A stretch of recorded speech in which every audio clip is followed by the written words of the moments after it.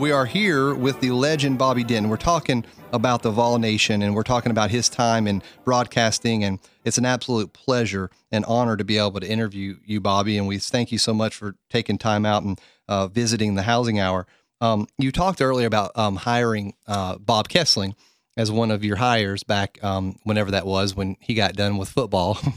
And I noticed that the person who hired you is also a living legend, I would say, right? Was it Gus Manning who gave you a call? At the university? Yes. So Gus at the Manning, University of Tennessee. So he's right, not WIVK, but for the university, he's kind of the person who called you to come into the PA part of your life. Well, it's funny. There's been 3 PA announcers, I understand, at UT. Lindsey Nelson did it for a while. That's right. The legend. That's right. And then John Ward did it.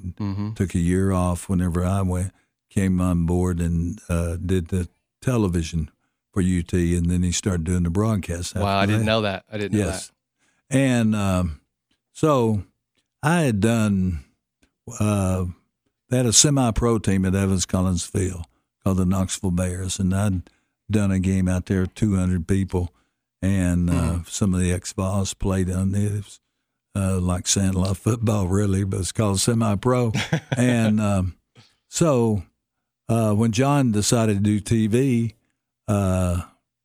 Gus called me and said, "Big boy, you need to apply for this job at UT." Good impression.